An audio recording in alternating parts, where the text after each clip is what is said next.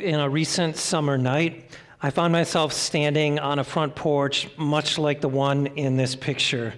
I was standing in the Class A dress uniform of the police chaplaincy in which I serve in our community.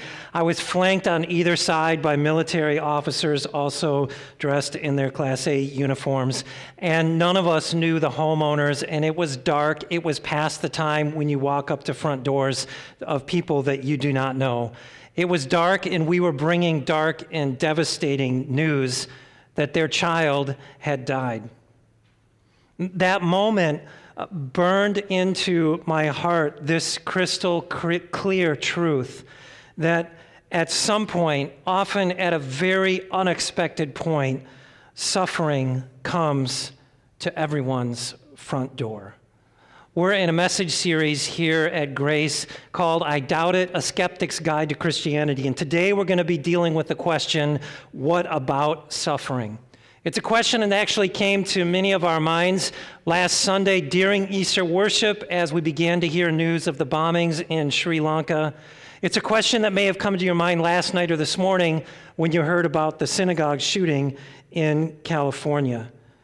And you see, we believe that our belief in Jesus has to deal with the real questions of our world. So whether it's about Sri Lanka or California or your own front door, suffering is not just a philosophical issue.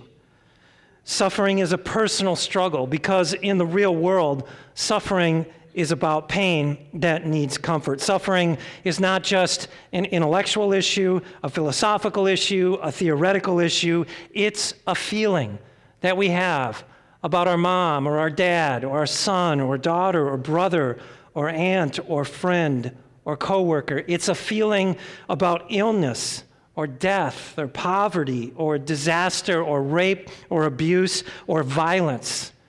And today I want to offer some Christian perspective on that struggle with suffering. I'm not going to bring you easy answers, but I hope to bring you a framework of understanding. And as I do that, I want to give a big shout out to Grace Ann Arbor West, especially to you folks at Grace Ann Arbor West who are suffering this morning, and to anyone who's listening or tuning in and struggling with suffering. I have a special pastoral note as I begin, because I know that on many levels, your suffering pushes you to questions about why. But in my experience of suffering and the experience of people around me, there's a deeper level of heart cry, and that is not the question why, but more of the cry of help, this hurts. And so if that's you, if you're struggling with suffering right now, can I just tell you that you're not alone? And that may be hard to believe. It's hard to believe because suffering isolates.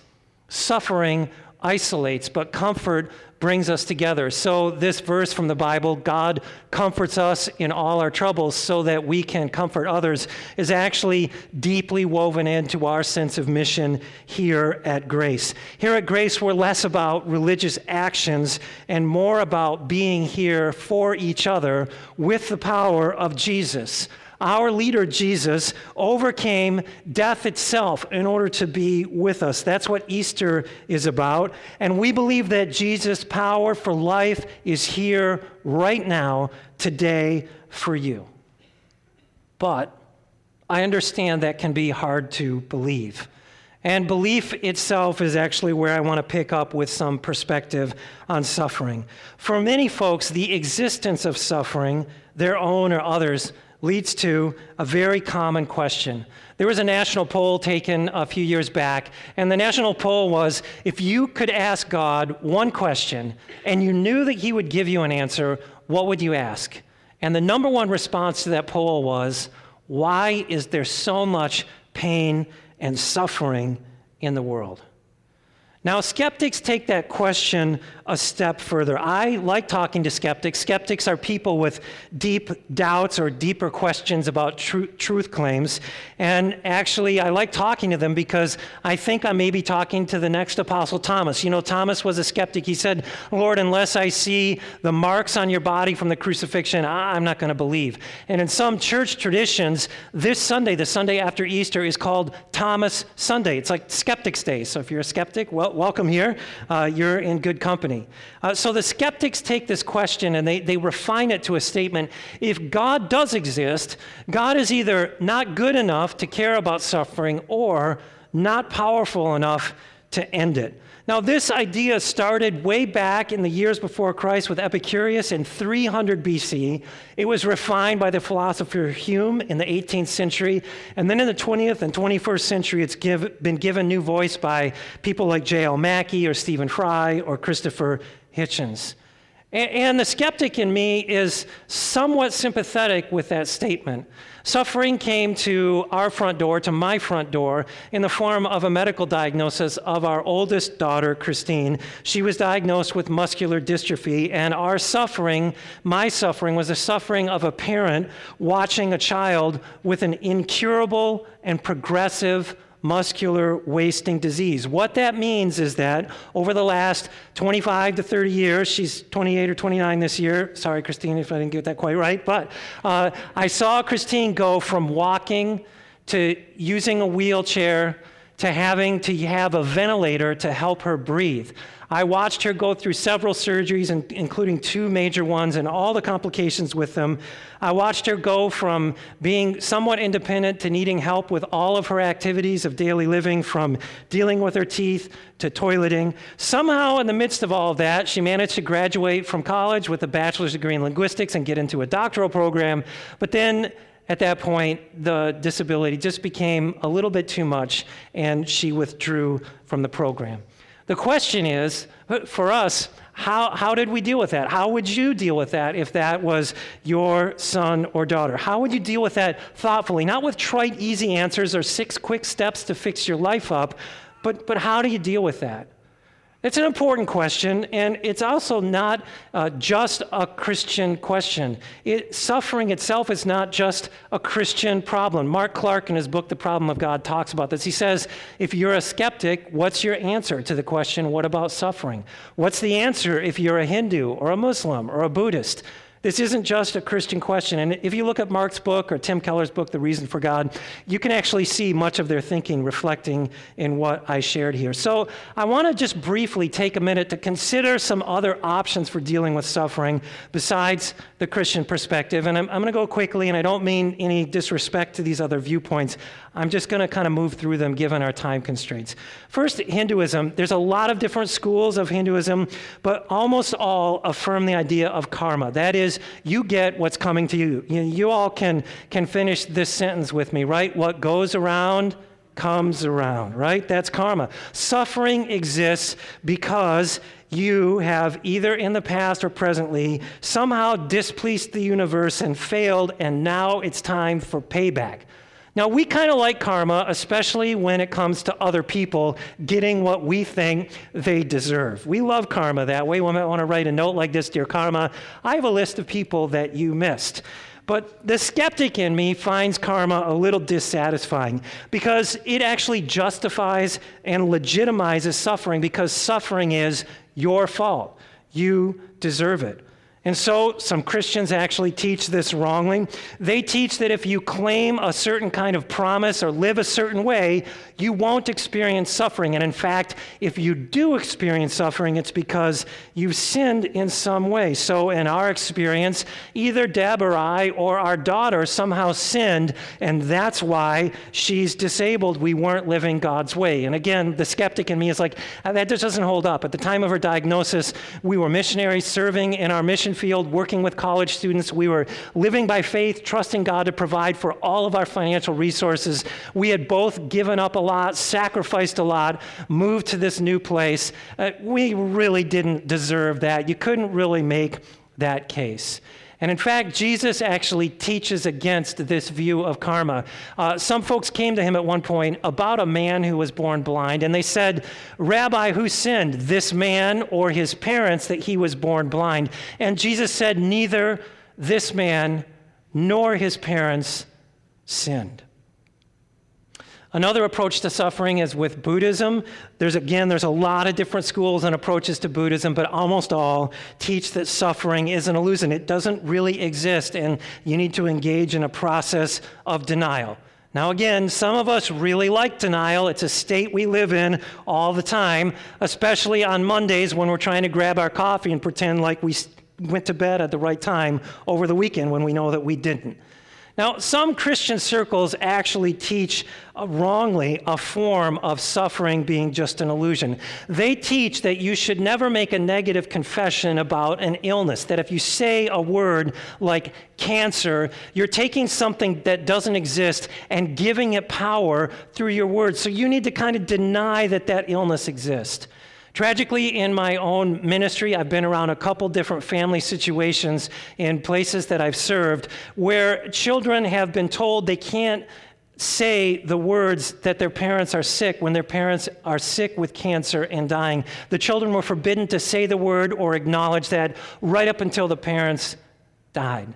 And you can imagine the tragedy unfolding in their hearts and minds as they came to terms with this, because the skeptic in me and the skeptic in you knows that denying reality doesn't make it real. In our case, my daughter has muscular dystrophy. I can't really deny that. It's right there in front of me. And I believe that healing is possible, not by denying the reality of disease. And that's actually not what Jesus taught either. To his closest followers, he said, in the world, you will have trouble. That is suffering, affliction, difficulty, temptation.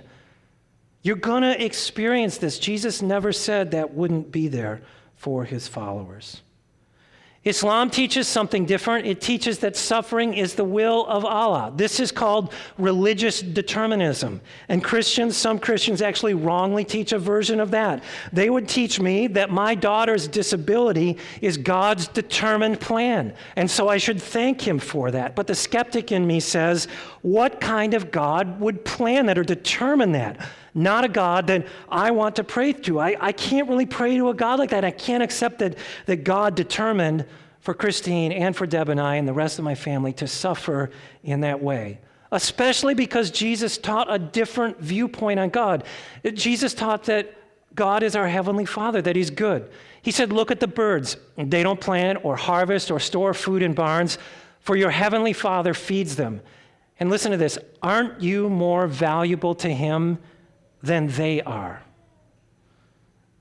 Atheism teaches something different. Atheism takes my skepticism and extrapolates out from that and says, yeah, suffering exists, so God doesn't. Suffering, according to the atheist, disproves God's existence. Some atheists will say that suffering is the bedrock of atheism. So they would say to me, your daughter suffers because of bad genetics, and so she's in a Darwinian survival struggle, and God doesn't figure into that.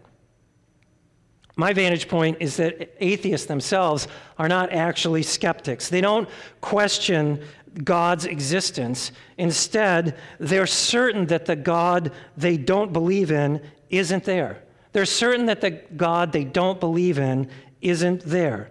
But the skeptic in me thinks something different. The skeptic in me thinks, well, the existence of suffering doesn't logically disprove the existence of God. It raises questions about God, and those questions lead me to what's coming next, which is some suggestions to explore a Christian perspective on suffering. Now, I'm not going to follow every twist and turn possible here or answer all objections, but I do want to give us a little bit of a framework to work from. And the first one is this: explore assumptions. Explore assumptions. That means question our questions.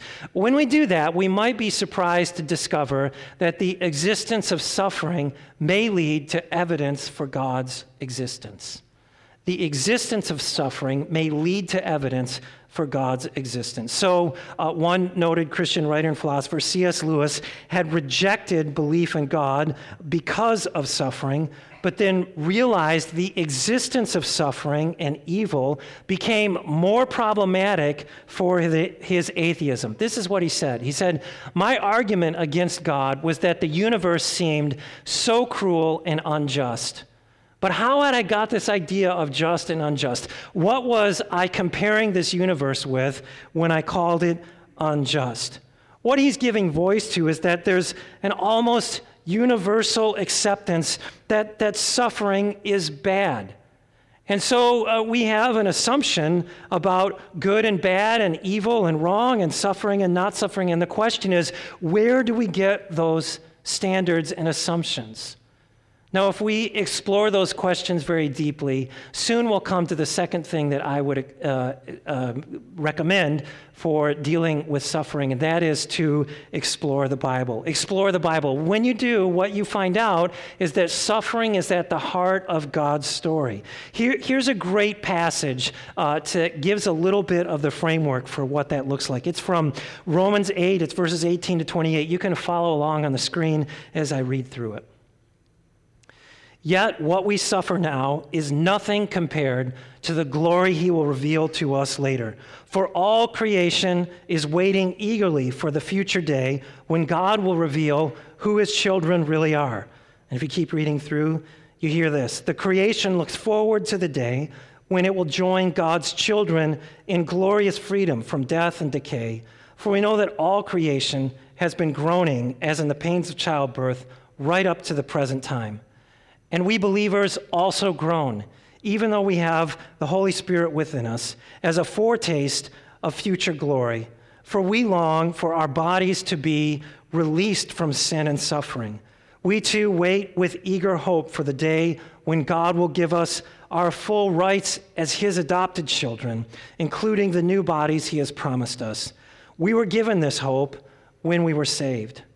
And the Holy Spirit helps us in our weakness. For example, we don't know what God wants us to pray for, but the Holy Spirit prays for us with groanings that cannot be expressed in words. And the Father, who knows all hearts, knows what the Spirit is saying, for the Spirit pleads for us believers in harmony with God's own will. And we know that God causes everything to work together for the good of those who love God and are called according to his purposes. I hope you heard as I read through that words like suffer and groaning and weakness. This tells us that the Bible owns the impact of suffering, so we can fully own our own experience of suffering. And I'd like to unpack what this means for just a minute, because it actually means a great deal. The Bible's view of suffering freed my wife and I in our marriage and freed my children in our parenting a great deal from a lot of aspects of suffering because of this truth. This truth is that suffering can shape your life, but it doesn't have to define who you are. Suffering can shape your life, but it doesn't have to define who you are. Because the Bible owns suffering, we can own suffering, and we don't have to be owned by it. This is so important. My daughter is not muscular dystrophy. She is my daughter. And more importantly, she is a child of God. That's her identity. I hope you heard that as I read through this passage. 3 times children of God are mentioned. 3 times the word Father is mentioned for God, because for Jesus' follower, the deepest core of our identity is rooted in our Creator. And so as my daughter was little and as her siblings and her grew up, we talked to her a lot about her disease and told her everything that we could know and understand. We said to her things like, Christine, your disease is not your fault. You didn't cause this. You didn't warrant this. You didn't deserve this. And we said this to her brothers and sisters over and over and over again. Because as kids are growing up and their identity is being shaped and formed, if they encounter illness, life challenge, struggle, abuse, neglect, difficulty, challenge, suffering, their identity isn't formed, and they just assume it's their fault, that somehow they're responsible for it, that somehow they have to take care of that. And our responsibility as parents, not just for Deb and I as a married couple, but also for our children, is to say our family is centered on and rooted in the love of God as our Creator. That's where our identity is. We're not defined in terms of our identity by struggles and suffering. It's not our fault. God loves us. God's at work in us. God has good things in store for us. And if you can see beyond just my personal family experience, what you see in the Bible's view of suffering is that suffering is not what God intends. And that's so important to wrap your heart and mind around, because so often when it comes to the issue of suffering and struggle in our world, the conversation is centered on an assumption that what we experience in suffering is somehow what God planned or intended. But that is not true. In the passage that I read, even creation itself is groaning under the weight and burden of suffering. The Bible's view is that the world is broken and imperfect and not functioning in the way that God intended or designed. And that brokenness is described by the word sin. Sin in the Bible is that infecting damage that is deep in the spiritual DNA of our world. It's not so much a list of naughty behaviors, but it's something about the reality of the way things are right now. Things are broken. And the Bible's view of that brokenness or that suffering is that God did not intend or plan that, and that he actually moves to address it and deal with it. And that leads to the third suggestion I have to deal with the question of what about suffering, and that is to explore Jesus' story. In the passage that I read, it talked about we believers. Believers in the second half of the Bible are people who believe personally in the risen Lord Jesus Christ. That's who a believer is. And part of that belief includes understanding that Jesus suffered, that Jesus, God in the flesh, suffered on the cross and died. And so in the scriptures we see this statement about Jesus suffering. It says, Jesus bore our pain, he bore our suffering. And Jesus, when he was on the cross himself, cried out to God, my God, why have you forsaken me? Even as he was suffering to death and suffered into death and ultimately then triumphed over that. That's what we celebrate in the resurrection and Easter. So the question is, how does this relate to the poll question of why is there so much suffering, or the skeptical refinement of it? Isn't God good enough to care about suffering? Isn't he powerful enough to deal with suffering in our world? First, this tells us, Jesus' cry on the cross tells us, allows us, invites us to call out why to God ourselves, while we recognize that there's a gap in our understanding. In other words, all of God's reasons and rationale may not be knowable at this time. John Dickson writes about this, and he says, the atheist may dismiss this as the God's ways are mysterious cliche, but it is surely just cool logic. God is all-knowing, and we are not. So there's an obvious knowledge gap to recognize. And it's important for us to recognize that not completely understanding why doesn't mean there are no answers. We don't know them all right now, and we're comfortable with leaving that not knowing to God, because God is God and we're not. Now, the atheist may say the reason we don't have those answers is the answers aren't there, but that actually can't be proven, at least logically. And the picture of God on the cross puts suffering into a plausible framework that includes belief in God. And here's what that framework is, and it doesn't answer all of the questions, but it does answer some. The framework is this: God's goodness, his caring, his love is seen on the cross, and his power to intervene in suffering is shown in the resurrection. The cross and the resurrection show the beginning of God's intervention into the brokenness of our world. So Dickson writes about this. He says, the cross tells us God's self-giving love for his creatures is primary, and the resurrection is God's pledge to breathe new life where there is death, to restore all things to a just and whole outcome to the satisfaction of everyone. And believers in Jesus receive as part of that pledge God himself, the Holy Spirit, in their hearts. The Holy Spirit is called the Comforter in the second half of the Bible because God comforts those who are suffering. God comforts us in our suffering. Now, as a good parent of a disabled child, I had a long conversation with my daughter before I shared about her situation, and I was talking with her about what I was going to say. And she said to me, and before I say this, I just have to share with you, part of her challenge right now, and due to complications to her disease, is that she has a lot of sleepless nights with significant discomfort. And she said to me, in those times when I'm awake all night and I literally can't sleep because of pain and discomfort, I know that Jesus is with me. I know that Jesus feels and understands that hurt. And that comforts her. I don't know for you, if you know that Jesus feels and knows and understands what a sleepless night is. He knows and understands what that pain is. I hope that can encourage you, because that actually leads to the fourth thing I want to suggest this morning, and that's this: to explore hope. Part of the Christian view of suffering is that there's hope for those who suffer. That was a theme in all that I read, but even in the last couple verses, it says we were given this hope when we were saved. We know that God causes everything to work together for the good of those who love God and are called according to his purposes for them. You see, our belief about hope is that God's power means that he can bring about good for us right in the midst of difficult suffering.